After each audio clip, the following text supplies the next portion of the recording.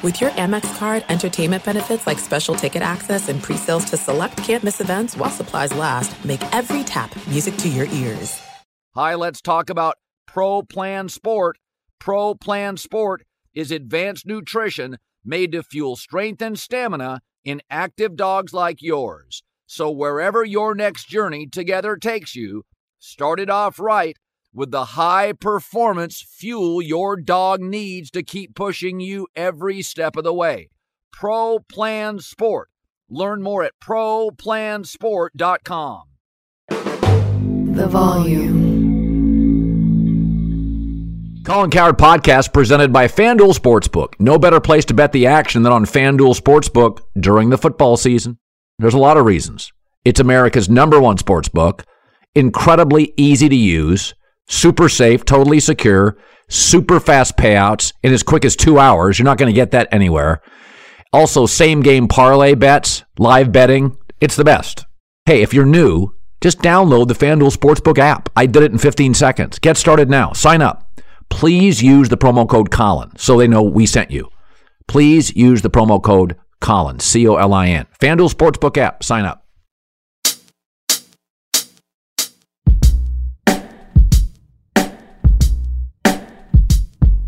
This is Prime Cuts, the best of the Colin Cowherd podcast. The holidays, meaningful football, most wonderful time of the year. Esteemed NFL insider and volume host Mike Silver filled me in on some back channel pushback Jets head coach Robert Saleh had about me. Also filled us in inside the Niners on a couple of fascinating topics and the avalanche of outrage from his article about Tom Brady's game planning habits. Also, Week 16, Sharper Square with the Action Network's Chad Millman. First, my top takes of the week. So, generally speaking, California teams are wealthy in the context of comparing them to other sports franchises. Stan Kroenke owns the Rams. He's the first or second richest NFL owner. The Dodgers have the biggest payroll in baseball, could be $50 million annually, more than any other team. But there are exceptions. Robert Sarver was forced to sell the Phoenix Suns. Do you know who now is the poorest NBA owner? Take a second. Jeannie Buss, Lakers, the poorest NBA owner. Now, this has been one of my concerns all along. It's gone from a global brand to a national brand to now the Lakers are just an LA brand. The truth is, they're not even the most popular NBA team in terms of NBA ratings. In California, the Warriors are. The Lakers organization is friends and family. It is an incredibly insular brand now. Instead of creative and innovative and progressive, it's not the most popular basketball brand in the state of California. The Warriors are. In fact, I would argue it's not the most popular sports brand in Los Angeles. The Dodgers are. The Dodgers draw 10,000 more fans per game than the second best attendance team in Major League Baseball, which I think is the Yankees. So when Stan Kroenke or wealthier owners, the Dodgers, can go past a tax threshold because they just want to win, it's a huge advantage.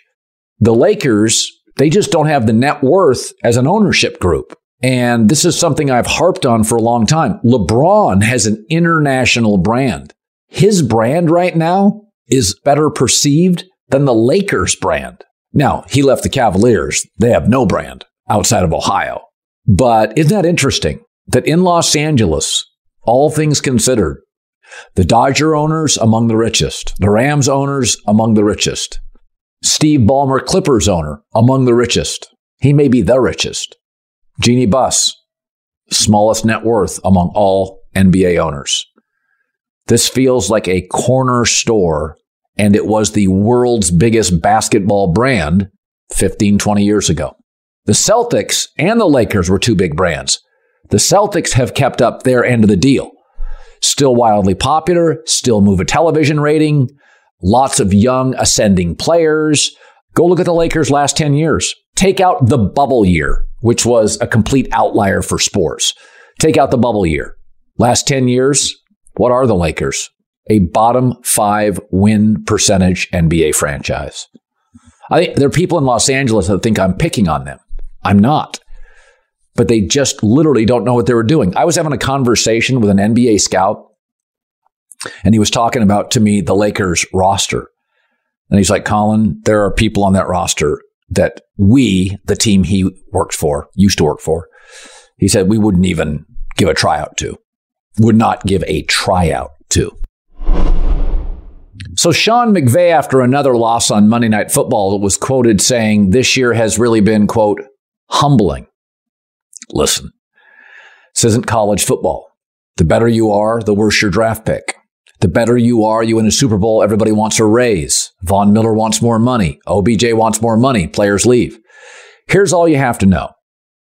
Patrick Mahomes has never repeated as a Super Bowl champion. It's okay. It's okay. The one thing the Rams have, Sean McVay is a great recruiter, and Stan Kroenke is a very wealthy owner, and Los Angeles is very attractive to free agents. That's why Lincoln Riley can pitch and turn around USC so quickly. It's a great place. If you've got the guy willing to give you the sales pitch, Lincoln Riley, Sean McVay, you're going to be fine. Now, Chip Kelly, who's a really smart coach, isn't much of a recruiter, isn't a sales pitch guy. Even he landed the nation's second best high school quarterback this week. So California, a wealthy owner, and somebody that can pitch the franchise, you're going to be fine. I mean, that's what I wonder about New England. When New England comes out and says their quarterback, Mac Jones, can't throw a Hail Mary, doesn't have the arm to do it. When they throw 40% of their passes no more than 5 yards down the field, the message you're sending to the National Football League, the top receivers, the top tight ends, we don't respect or trust our quarterback. And Belichick's not exactly Zeke Ziegler as a salesman.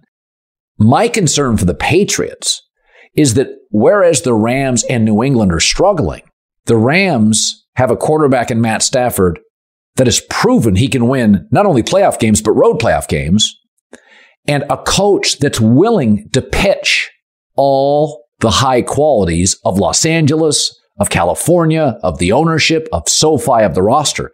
Belichick views that as beneath him. Players don't want to play in cold weather anyway. They'll go to New England or Buffalo if they can get paid more. But when I look at the Patriots mess, the messaging to the rest of the league and free agents, and this is why it's important. Free agents matter to New England because they can't draft and develop skill players. They can't do it 10 years. Gronk's the last offensive Pro Bowler they drafted and developed.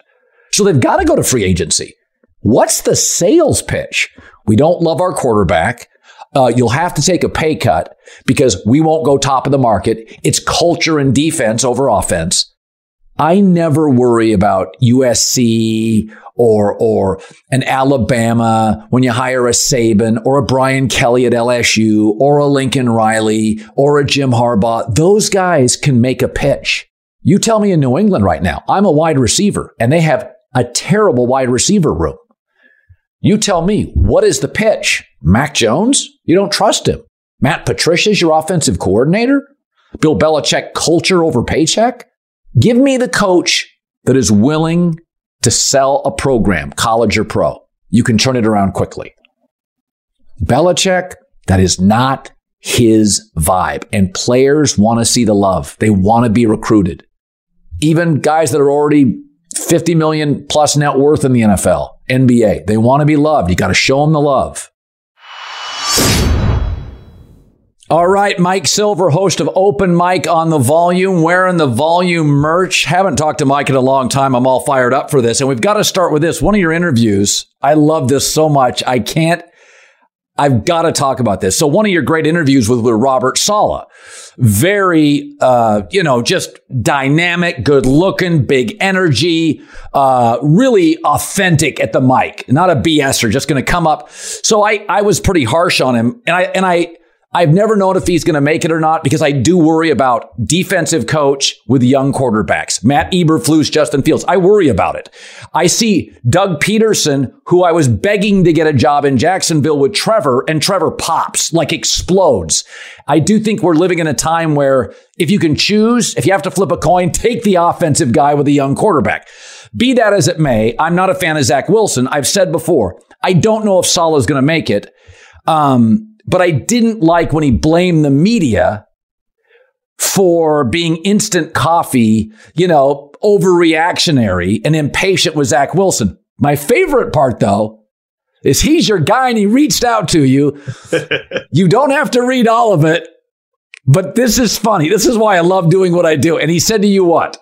Well, he wanted me to pass along some messages to you. One is that he longtime listener, big fan, thinks you're very insightful. He said judgmental, but insightful. But he just wants you to know, I think I'll paraphrase. He doesn't want you to believe that he's some giant meathead.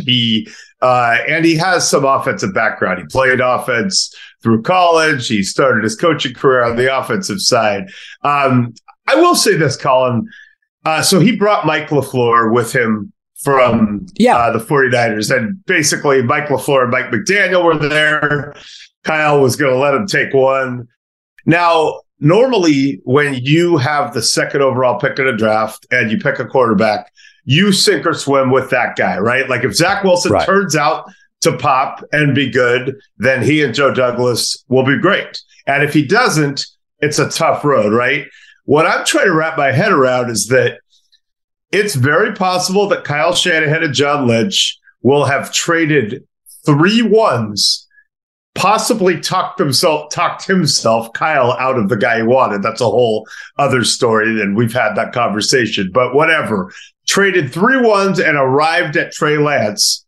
It might be a bust, and they might get away with it because Brock Purdy is here balling. And if that happens, when has it ever happened that, because that's the kind of thing that you trade 3 ones and miss at 3, you get fired, it sets the franchise back years. They're just cruising. Well, they have one advantage. They have so many elite players. I mean, they have 2 elite linebackers, 2 elite safeties. They could move one and regain some draft capital. Everybody's looking for pass rushers, and you know what I mean? So, they could go get a bunch of, they could say, listen, Hufunga's hitting it out of the park. We could move Jimmy Ward. So they do have the ability outside of the right side of their offensive line, center right. Not a lot of weaknesses with this franchise. They're even at wide receiver. Jennings is a 7th round pick. Elijah Mitchell at 6. They've hit so many home runs. So my takeaway on the Trey Lance thing is you have to give it another camp in preseason. But here's what worries me. It's by the time next season starts, he's played 4 games in 3 years. Mike, it's unprecedented. That's not enough games. Yeah, and juxtaposed against the guy who they took him at 262. So let's not go pretending like they thought he was the second coming of Tom Brady. But Brock Purdy to them had played a lot of games, right? Became a starter his freshman year at Iowa State. And that showed in training camp as Trey Lance was struggling with accuracy and maybe struggling with the weight of the situation. And Jimmy Garoppolo was off on his side field, as a spectacle, just throwing, waiting to get traded, it seemed. Brock Purdy was out there going against what's clearly the best defense in football with some swag to him. And, the confidence jumped out at people. And I think that's one reason, along with how he's looked, that it's worked so well since he's come in. But he was experienced in a way that Trey Lance wasn't. So, Yeah, I wrote a column for the San Francisco Chronicle recently about what's going to happen next year. Brady had just come to town, and there are really four people I was talking about, and that was Jimmy Garoppolo, who almost certainly will get paid and go elsewhere and has the power to pick his next spot because they can't tag him, nor would they, I don't think. Trey Lance, who will still be under the rookie deal, and you have so much invested in. Brock Purdy, obviously a cheap second year of a rookie deal, and we'll see if he levels off, but has looked the part early on. And then possibly Tom Brady, who will be a free agent if he wants to keep playing. If they are interested in him as a bridge quarterback and he's interested, you could really keep Purdy and Lance around while you have Brady. And so I could see that. I could also see a situation where if it goes as well as it seems to be going with Purdy, where they say, look, we're keeping the two young guys. We're going to have a competition in camp, but I would be shocked if Brock Purdy doesn't win that competition. No, this is not a knock on Trey. If you look at what Kyle wants, he wanted Mac Jones, accurate. He liked Kirk Cousins, accurate. Matt Schaub. He liked Matt Schaub. He doesn't like guys that run out of his play. In fact, my only knock on Kyle Shanahan, and this may be unfair, he can become beholden to his play sheet, is that he is so focused. Like there are times I'm like, could you let Garoppolo let it rip a little? I want to talk about Brady because Brady refuted your report that he changed Buccaneer game plans. I've known you for a long time. One of the reasons I hired you, you're unbelievably connected and you don't bullshit. So I do think Brady's fascinating because because you're not paying Purdy or really Trey Lance anything, and Tom won't take a max deal. And with this roster, there's just not a lot of money. Yeah. So I do. If I said to you, before we get to refuting your report on Brady, I think it feels as his parents' age, 40, 60, 50, 50. I mean, where do you land on Brady and the Niners? I believe from talking to people there that he wants to come back at this point, although you never know. And I believe he's open to other situations. We'll see if Sean Payton gets a job. There was that talk last year.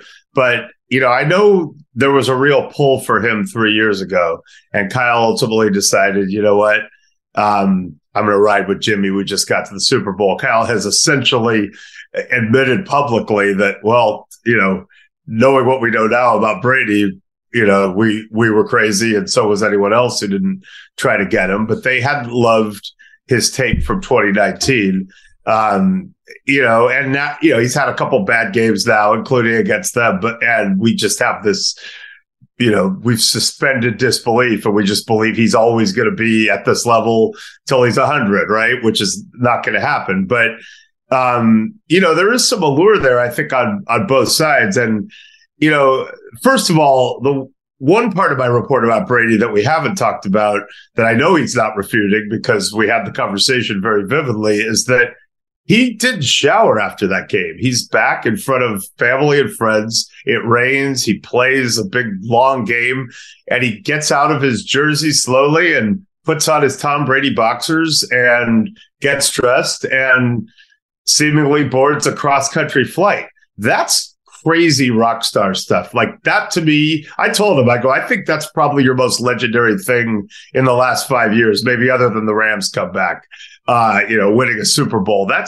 So I was kind of obsessed with that. As far as the other thing, so I kind of put in late in my column as a throwaway that Brady has a meeting with the skill players on Saturdays, just him and them, no coaches. And he kind of goes over the coaches, script and, okay, on this one, maybe you do this, and just tweaks it some. And everybody, the skill players, though, and the coaches kind of find out on game day. I was just, when I put it in, I was trying to illustrate just how much he has on his plate.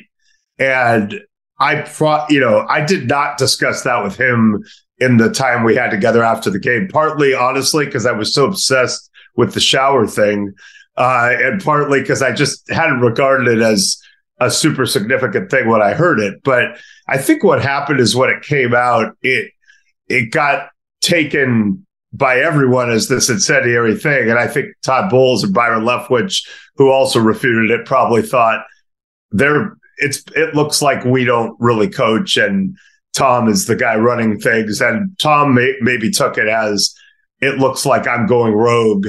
I didn't get the feeling that anybody was upset about this, that this is, and imagine if Peyton Manning were still playing at a high level and he were the same age as Tom or that age. Would you let Peyton Manning be heavily involved in tweaking the plays and telling players? Right. Of course you would. So I didn't think, the way it was portrayed to me is like, this is a good thing. We have Tom Brady. He's giving heavy input and we're all on the same page. So look, I stand by what I reported, but I do regret that I didn't get a chance to explicitly ask Tom about it. That's on me. Yeah. And by the way, I think what you said there is your takeaway was, look at how much Tom has on his plate. Right. It wasn't an indictment of the character or work ethic of the coaches. It was an illustration of this thing's been a little bit of a tire fire and Tom's having to take control of it. I've done that in my career where I say something or I tell a story and people take it to be harsh when I'm just trying to illuminate something. So I mean, I get it, but it's happened to me more than once. Football season's underway. Now's the perfect time to download FanDuel, America's #1 sportsbook. Right now, new customers get a no-sweat first bet up to $1,000. That's free bets back if your first bet doesn't win. The promo code is always Colin. FanDuel has tons of betting options. I like the same game parlay. Bet a little, win a lot. FanDuel's app is safe, secure, easy to use, and you get paid your winnings really fast. The no-sweat first bet up to $1,000. Promo code Colin.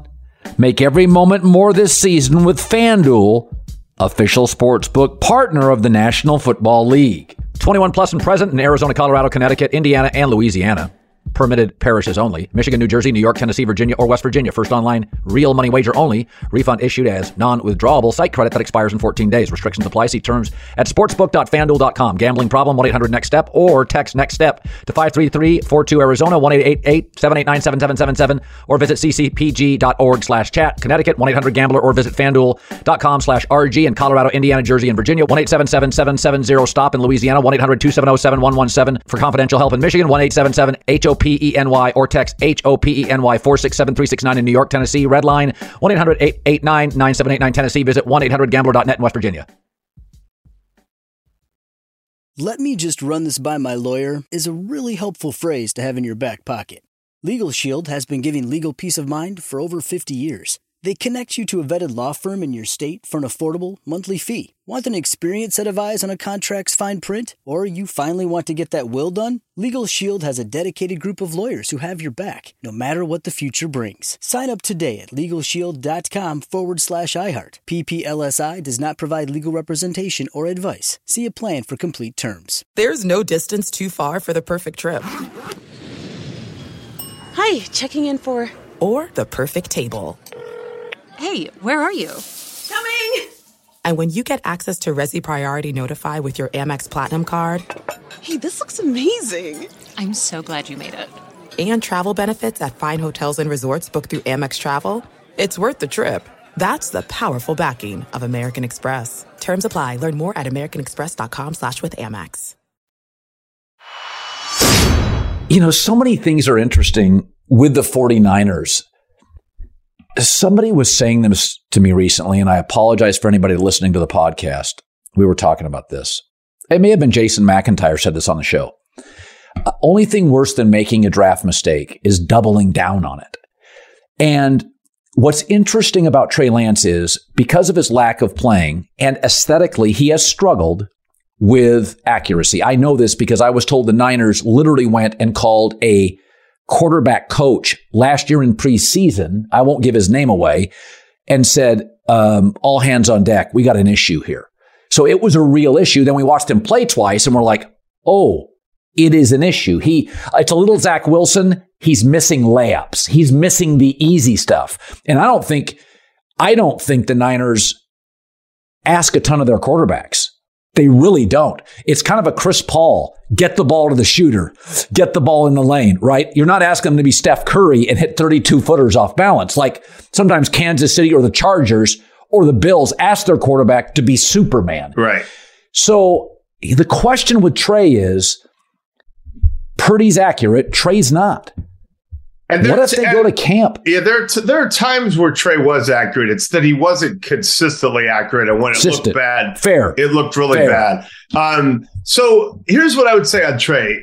One thing that seems to me to be the case, and this is from talking to some people on the inside too, that athleticism that they believed they saw, you know, when you're running circles around Montana State, that's cool. But it's not necessarily the same thing as doing it in the SEC, right? I think they thought he could get outside a little bit more than what they encountered. And he's not. And like Josh Allen could do it. Lamar, heaven knows, and Justin Fields could do it, right? There's some people who can do it. And Josh played at a lower level, Wyoming, which is still higher than North Dakota State. So people were like, why was Kyle running him inside when he got hurt? Why did he keep running him inside? I think he was running him inside because he couldn't get outside. And so if that's the case, that's not on Trey. That's a failure in the scouting process. I've always clung to the fact that he's very, very intelligent. And what Kyle does ask is understand this very high concept thing we're doing and know how to get it to the right person. So that's always been exciting to me. But if you have accuracy that's not there and you don't have crazy athleticism, they were excited about the deep ball. That's kind of gone away. But, you know, not with Trey, but I mean, with Jimmy and Brock Purdy, it's less of a part of their offense than they intended, and they drafted a guy, Danny Gray, who really hasn't been on the field. But, you know, look, your depiction of what they're doing is very accurate. And Robert Saleh and I actually have had the conversation about how many elite players they have at many positions, and that allows you a lot of leeway in that situation. What I haven't seen from Purdy yet, I did see him go on the road. I did see him deal with a loud crowd in Seattle. I did see him play hurt, on a short week. So all that's really, uplifting. What I need to see next from Purdy is you're down 14 points in the fourth quarter, or you need to really do something special with the ball, on a deep out or something, and that the game hinges on that. Yes. And will he? No quarterback's perfect. And, look, Jimmy Garoppolo was playing at a pretty high level. If Jimmy Garoppolo got down by 14 points in the playoffs this year, had he not gotten hurt, and then threw a pick, what would have happened? The world would have said, he's not good enough. You can only go so far with him. He can't win the big one. It's very possible that could happen to Brock Purdy. And given where we are in the season, it's possible that could happen in Philadelphia or in the Super Bowl, or, when Tom Brady beats Dallas in the playoffs and then comes back to Levi's and rips out their souls and, whatever it is. Well, the greatest come from behind quarterback ever statistically is Patrick Mahomes, and he's the best quarterback. The great quarterbacks can do two things. Score is irrelevant. Even with Aaron Rodgers, top 10 quarterback ever, score is relevant. He's not as good from behind. Mahomes wins over 55% of the games he's trailed by 10 points.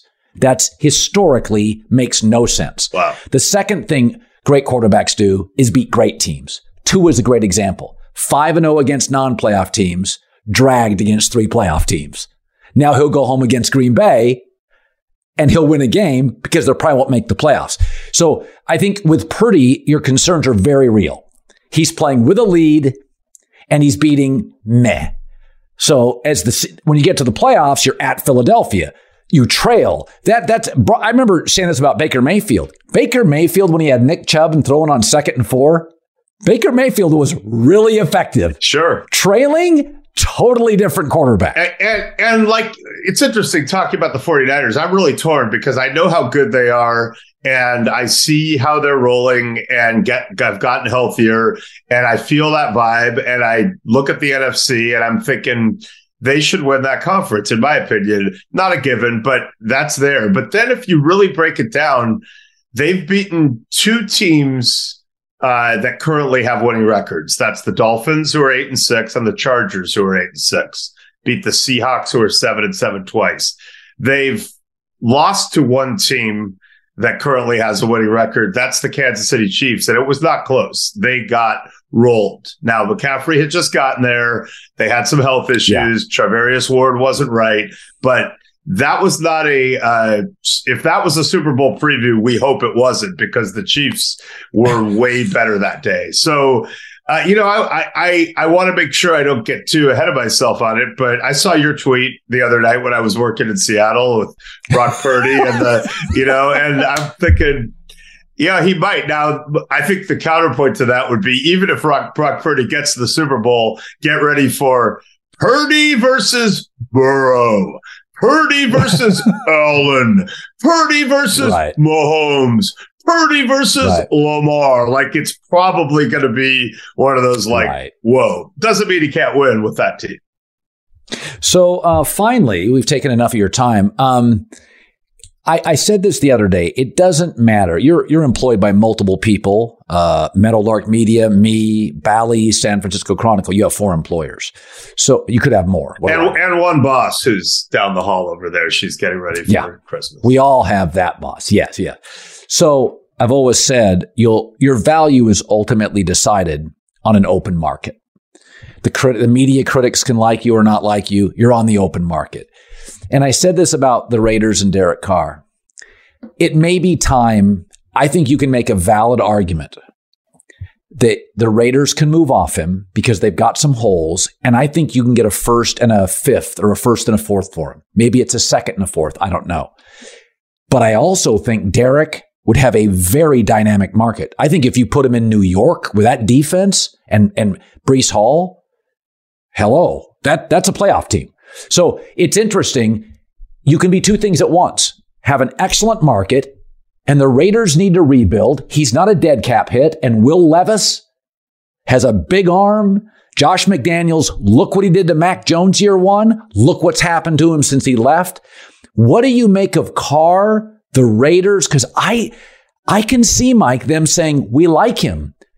But if we can get a second 1 and a second 3, because I think they already have 2 5s, multiple 6s. What do you make of the Raiders situation? Yeah, that's a great point. And I'm going to see them in a couple of weeks, and I'll have a stronger opinion. But, I think here's why that makes sense. Number one, the owner had the wandering eye for years on Carr. He wanted Russell Wilson. He was just kind of like, hey, can we get a superstar for the move to Vegas?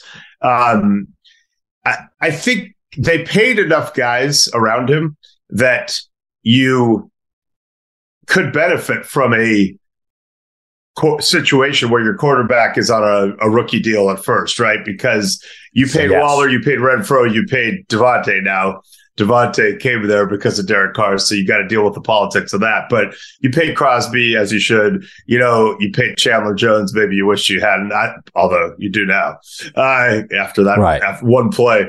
But so I think that's it. I do think Derek Carr would have a big market. And by the way, Garoppolo as a bridge quarterback would be on the table for Josh, depending on how he feels about him.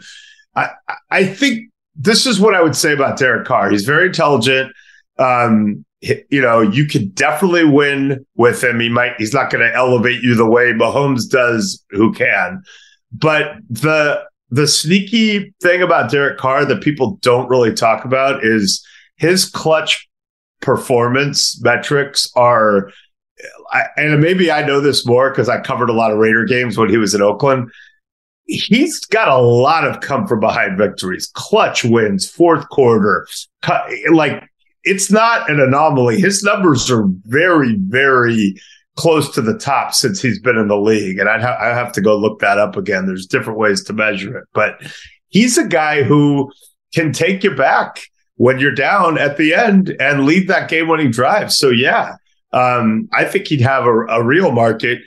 Some new guys are going to come into the league, and Jimmy's out there. But really, it's not like we have this crazy abundance of, frontline quarterbacks. And he would probably be the most attractive free agent on the market other than, in recent years, other than Russell, who was kind of an anomaly. That's right.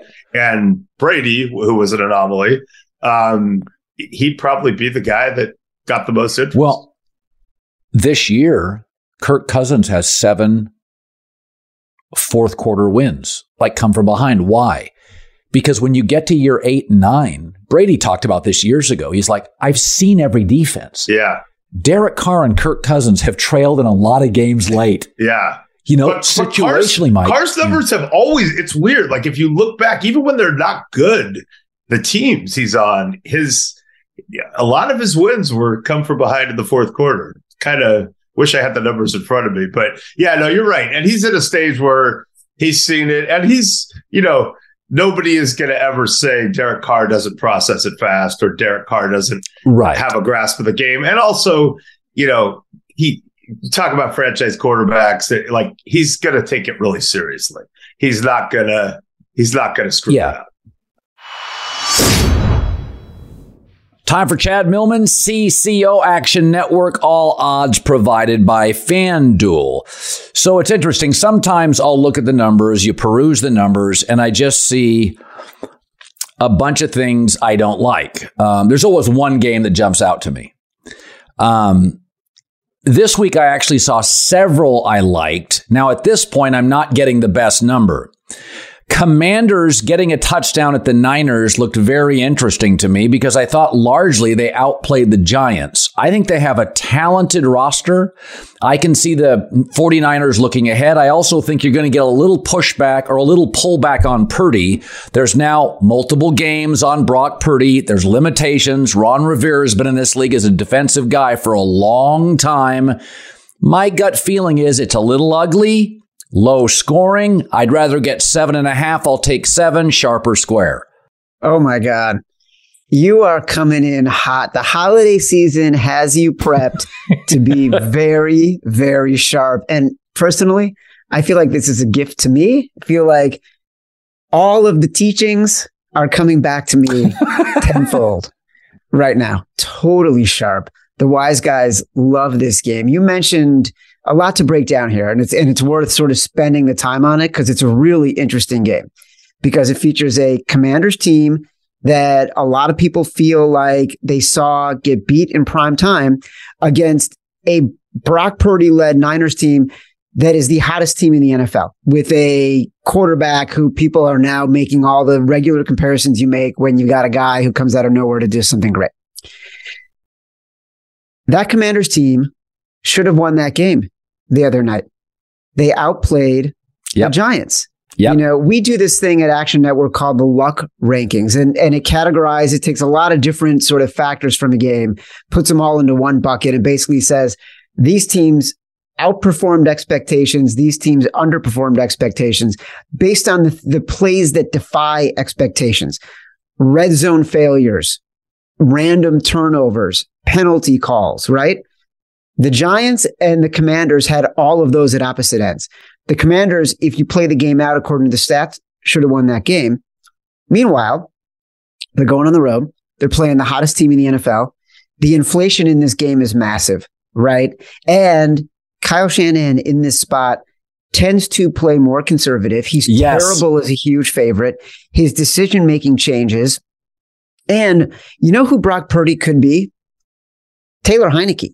Meaning he came in, he's a baller, he makes the right decisions, and then all of a sudden you get film on the guy and you're like, should we go back to Carson Wentz? Do we wish we had Jimmy G? So yeah, there is a lot of sentiment that loves the Commanders. And one more thing to think about, strictly from a bookmaker point of view. They are begging you to bet the Commanders. When you have low totals like this, and the total's about 38 in this game, the bookmakers are expecting a low-scoring game. That's what they're telling you. Low-scoring games with pretty big numbers in terms of the spread tend to play to the underdog. The bookmakers are giving you a couple of points here because they want They want you to bet on the Commanders because all the tickets, all the squares, they're coming in on the Niners. Great call, Colin. Great call. I wish the number was 3. Similarly to the Commanders, the number's not ideal. But I think it's pullback time for the Lions. The Panthers' defensive front is pretty interesting. Darnold's always been better when he's pretty comfortable. Sam on the road, Sam in bad weather, get out of here. But this feels low scoring. You're getting to the point with the Lions now that the casuals, that the squares are jumping in on the Lions. To this point, they're a better story than a team. Carolina is a way better team than a story. I'm going to take the home team plus 2.5, sharper square. Oh my God, Colin, it's like you're in my head. It's like you've been in my notes that I've been sort of collecting all day. The first thing you said is the most important thing. You like it better at 3. If you can find this number at 3, what I would recommend to people is you wait because, as you noted, the public is coming in hard on the Lions. Very possible come Sunday, this line gets back up to 3. But the wise guys do like the Panthers here. The Panthers, since Sam Darnold has been playing, have just been a better, more consistent, more predictable team. They're 6th against the pass in DVOA since week 10. Their sack rate over the past 6 weeks has improved. You've got Jared Goff, who struggles against pressure, struggles away from home when he's outside. You look at that Jets game, it's another one similar to the Commanders game. The Jets should have won that game. And if not for that 4th and inches pass to a backup tight end who scores a touchdown from 55 yards away, the Lions struggle to score 6 points on offense. So you're completely on the right side here. See if you can get the 3 on Sunday or Saturday, I mean. Okay, I liked the Bears last week. I like them again, plus 8.5 with the Bills. Bills come off a highly emotional divisional game. It could be minus 15 degrees in Chicago. I think the Bears can match up in the trenches where the Bills' O-line outside of center is not great. And their defensive lineman, Ed Oliver, pushed around against Miami. They ran for almost 190 yards. Bills probably win. I think the Bears are playing hard. A lot of young players. Stuff's being put on film. New GM, new coach. They're still being graded. I would take the Bears plus 8.5 in an ugly game, sharp or square. Totally sharp. This game opened at 9.5. It got bet down to 9. Got bet down to 8.5. The wise guys still like it. We've talked about this, I'd say, the past 3 weeks, almost a month.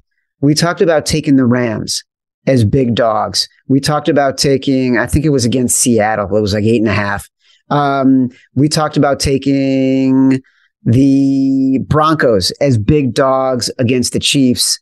That covered. Last week, we talked about taking the Bears as big dogs against Philly. Forget about what you're seeing on the field. All your analysis is right. This is about betting, right? And sometimes betting is not about the field. It's about the number. And we've talked about this stat. The past 6 years, when you've got teams that have a really high winning percentage playing teams that would have a really low winning percentage, the team with the low winning percentage covers about 60% of the time. And the reason is because of basic gambling math. Bookmakers set a number that is really, really high for the team that has been playing really, really well all season long because they know the public is going to come in and bet it no matter what. They don't care what's happening on the other side. They'll move the number a little bit only if the wise guys come in so hard they feel like they have to move the number because they see that they set it a little bit too high. It's going to cost them a little bit of cash. But the wise guys are on the Bears here. I'm going to tell you a favorite I really like. So I believe extra time with good coaches matters a lot.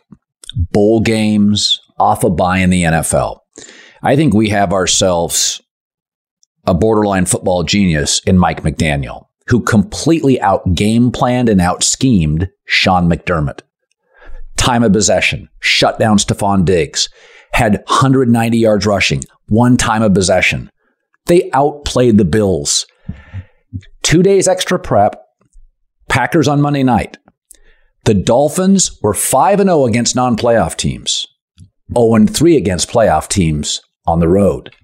They come back home for a non-playoff team. Green Bay's not beating Miami, Minnesota, and Detroit.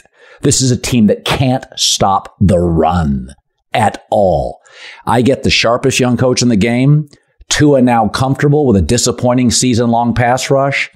I'm taking Miami. And in fact, I never do this on Blazing 5. 30-17, they win by 2 touchdowns. I know it's square, but it's fun anyway, sharp or square. All right. So I know you like to ski. I know you like to get out into the wilderness. You're skiing over your tips on this one. Okay? Going 30-17, calling out a number. Like, what are you doing? Why would you give more than you have to? The wise guys love the Packers. Okay. This game opened at 5.5, got bet down to 5, got bet down to 4.5, got bet down to 4, got bet down to 3.5. I will tell you, 3.5 seems to be the floor for this game. When it gets to 3.5, the professionals come back in and immediately got bet up to 4. So this is about a number situation, not what's happening on the field. The reason they like the Packers is because 5.5 is a really big number for this Miami team that has struggled of late. And we talked about this probably a month ago. We saw Miami was going to have to go on the road. They were going to have to play San Francisco. They were going to have to play Los Angeles. They're going to have to play Buffalo. And I think what a lot of wise guys feel is that those teams showed a blueprint for beating Mike McDaniels. You're jamming the Dolphins receivers, trying not to let them get ahead of steam and get downfield. The Packers defense is not very good, especially against the run. So what they are good at is in their defensive backfield, defending against the pass. Zaire Alexander made the Pro Bowl. That is a huge advantage for the Packers. That's why the wise guys start to like this team. I also feel like the Packers have not been a complete offensive team this year, and you're starting to get comfortable with Watson, Romeo Doubs coming back. Fair. I think that they feel this is their opportunity to get to the playoffs. I think you'll get a competitive game. I don't think it'll be a 13-point win for the Dolphins. The wise guys like the number at anything 4 and above. Okay, so now I always close with 2 things. First of all, there's a game I'm on, I can be pushed in or out of. And it's Raiders +3 at Pittsburgh, the number on FanDuel -2.5, 3. I've said this for weeks. I think Josh McDaniels is going to get it right. I like him. They're in a lot of one-possession games. My knock on him is he gets conservative sometimes with a lead. But I just don't think Pittsburgh is good enough to swallow 3 points. You tell me where I should go. I'm interested in what side you would take. So the line has moved to 2. And when it was at 3, it was a pass. At 2, I kind of like the Steelers. I think their defense is really, really good. And that's been what's keeping them alive in the second half of the season. I'm a big Kenny Pickett fan. I felt like he was a complete gamer when he came in for Mitch Trubisky and got them close in games against the Jets team. Let's look at that first game he played against that Jets team. He almost had them win that game against a Jets team that we clearly think is much better than we thought, right? So that's number 1. Number 2, he had that bye week and came back and was significantly better than he had been prior to the bye. So all of a sudden he's getting comfortable. He was making plays for this team just as an athlete. So now he's coming back. With this defense, in this weather, an emotional weekend in Pittsburgh, 50th anniversary of Immaculate Reception, Franco Harris dying this week. That is a town that gets behind this team. I would like to be a short home favorite against the Raiders and be the Steelers this weekend. Finally, a game that may be gross, I haven't mentioned, but you have a strong opinion at the Action Network on it. Not really. These are always grotesque. And by the way, I bet some of these and I've done pretty well. It works out. How about the New England Patriots at +3.5 against the Cincinnati Bengals? Gross. It's gross. And listen, I have loved the Bengals all season long. Loved him even more, not since Joe Burrow started to get more comfortable and sort of play out of the rust, but really since DJ Reader came back. That team has just been consistently better. And I've been betting them often in spots where you normally wouldn't want to bet them. This week, the Pats are at the lowest point you're going to get them. And the Bengals are at the highest point you're going to get them. And we talk about what the wise guys look at isn't so much the final score of a game. They look at the yards per play in a game. They look at the randomness in a game. I mentioned the luck rankings earlier, right? The Bucs were dominating that game against the Bengals, and they had 4 turnovers. They were up 17-0 in the first half. You're right. In the course of the game, the Buccaneers had more yards per play, and that's a key metric. That's not gross yards, right? Gross yards really indicates a team could be coming back. They gained 500 yards because they were passing every play, and the other team was running it and playing out the clock, right? Yards per play is a really good indicator of which team sort of was more successful offensively. So you had that with the Bucs against the Bengals. Now, Trey Henderson, he's got a broken wrist. Even if he plays, he's going to be playing with a club. Sam Hubbard, also on the defensive line, is out. And the defensive line are the reasons why I've loved backing the Bengals the past few weeks. I think there's going to be a lot of wind in the game that potentially neutralizes the Bengals passing attack. Wow, this is why you're a sharp. God, how did I overlook this? This is why I'm a dullard, a dim bulb, a square. God, it's so obvious and just right over my head. This line moved from 3.5 to 3. And so I think what you got to hope for is that it goes back to 3.5 because people are going to come in on the Bengals. Like, this is a big pros Joe's game. So getting the hook here is really important because most wise guys have this power rated at 3 or less. And look, I know it feels like a half point doesn't mean anything, but to wise guys on a key number like 3, it means everything. Look at the Chargers and Titans game last week. Like, the game landed on 3. If you had the Chargers minus 2.5, you were golden. If you had the Titans plus 3.5, you were golden. Like that on key numbers like that, it kind of means everything. And, like you pointed out for the Lions, Bengals are at the peak of the market. Peak Burrow. Is it possible I could just buy my way into being a sharp? Because I'm not going to be able to do it based on data and takes. You can. It's called you buy the points every week. You just buy that extra half a point every single week, and you're golden. Boy, that was a good one. For anybody listening, that was really good. That is why the Favorites podcast is great. That New England take is your best of the year, honestly. Well, I can't believe that. Everything you said. You were like a magician.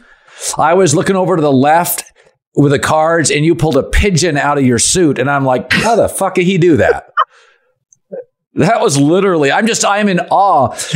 You know, a magician's good when you do it and you're like, oh, he totally got me. I can't believe I overlooked it. What? Listen, it is totally gross. Like, you see that. We first talked about this on the Favorites on Tuesday, and we were having a conversation, and it all makes sense, but I was really uncomfortable with it. And then today, when we recorded the Thursday edition, we do this thing called Sharp Calls, where the wise guys who we're connected to will call us and react to the conversation we had. And all of them were talking about that Patriots-Bengals game. Like, that was the play that everybody, that game, and then Dallas, and the other game we didn't talk about, which is interesting, obviously, is Dallas and Philadelphia. Right? Well, I would take Philadelphia.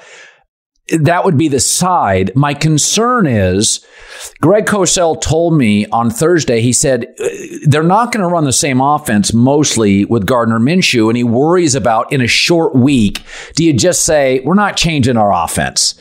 We're going to kind of run what we run, because I think Philadelphia is clearly the better team. Cosell also said this. It was one of his gems of the year. He said, when you watch film, CeeDee Lamb's not a great one. Schultz is productive, not a great tight end. Gallup's not the same player. That Dallas's skill people, because they're Dallas's, are driven up in the market, but they really don't have a starting ace on the mound. CeeDee Lamb is like a great 2 or an average 1. Dallas, by the way, Dallas is going to have to go to either San Francisco, bad spot, or at Philadelphia. We all know how this is going to end, right? Now, I would take Philadelphia in the points. Is that the sharp side? It started as the sharp side, but it's like, talk about split. When I say like there's no consensus on a game when we're talking about the Panthers, it's because it's like you take the +3 and when it's not +3, maybe you take the +2.5, but you kind of wait till it gets back to +3, but people aren't passionate about it. There's passion on the Cowboys and the Eagles right now. And when this game was at 6, people were buying the Eagles hard at +6. You saw it get down to 5.5. And then when Jalen Hurts was officially announced he was out, wise guys all started talking about the Cowboys again. And I think part of it is they're looking at the injury reports, right? Yes. And who's practicing for the Eagles. And there's a lot of guys sitting out this week. And Gardner Minshew missed practice time because of Mike Leach's funeral. So I think that from a wise guy perspective, and maybe they're overthinking it, are the Eagles going to take this week off? If you think they're going to have to see the Cowboys in the playoffs, like you just mentioned, do they not want to show anything special? Jalen Hurts isn't going to play. They're in pretty good position as it relates to the conference standings. Is this a game where they're not going to not show up, but this is a rest week? So I think that's why the wise guys started coming into the Cowboys. That said, I bet the Eagles at +5.5, and I'm not buying out of it. Meaning I'm not going to bet the Cowboys. I'm not going to hedge it in any way. So what's the number at now? I think it's back up to 6. I think when sort of it became official with Minshew, it went back up to 6 because some wise guys started playing. They started playing the Cowboys. Let me scroll through 6 here. points. I would take Philadelphia, even though I think your reasoning is right. 6 is too many points for that defense. Interesting. It's now down to 4.5. Yeah, now Dallas is interesting. See, now Dallas is the side. Now it becomes interesting, Colin. And now, if it continues to move down, like I've got it at 5.5. The number's at 4. I'd probably keep waiting. I would try to find a very thin middle. If I can get it at 3.5, like, does it continue to go down? For me, it's a wait and see. If you haven't bet it yet, take Dallas at 4. But that's where it gets interesting.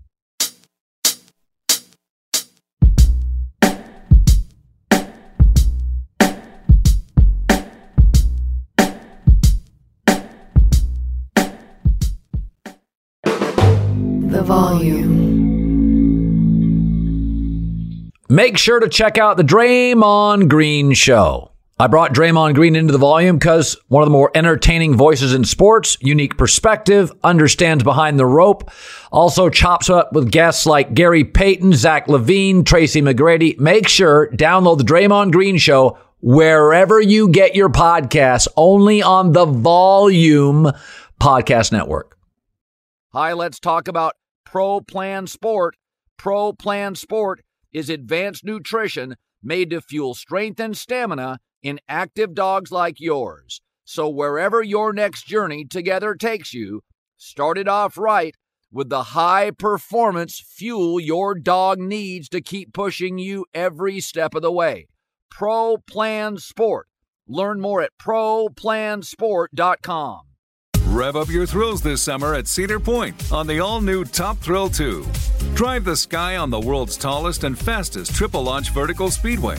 And now, for a limited time, get more Cedar Point fun for less with our limited-time bundle for just $49.99. Get admission, parking, and all-day drinks for one low price.